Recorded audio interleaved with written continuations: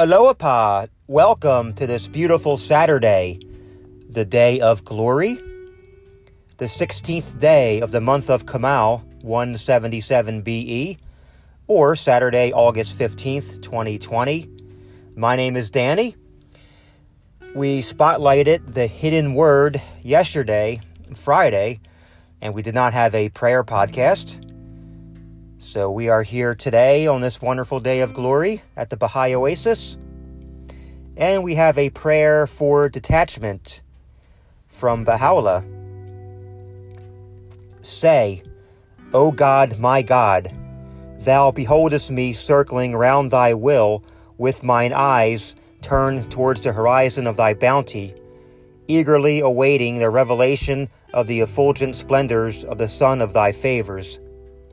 I beg of thee, O beloved of every understanding heart, and the desire of such as have near access unto thee, to grant that thy loved ones may become wholly detached from their own inclinations, holding fast unto that which pleaseth thee. Attire them, O Lord, with the robe of righteousness, and illumine them with the splendors of the light of detachment. Summon then to their assistance the host of wisdom and utterance, that they may exalt thy word amongst thy creatures, and proclaim thy cause amidst thy servants.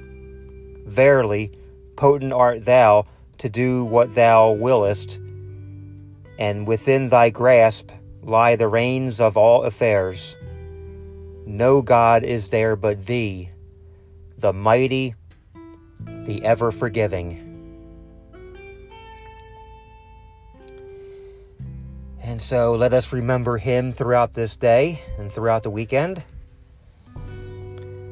Let us be detached from worldly concerns.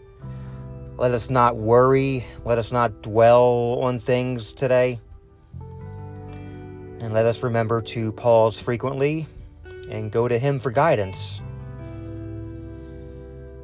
Let's dive into the ocean of divine wisdom, which can be found in the Baha'i writings, the Bible, the Quran, a variety of spiritual sources.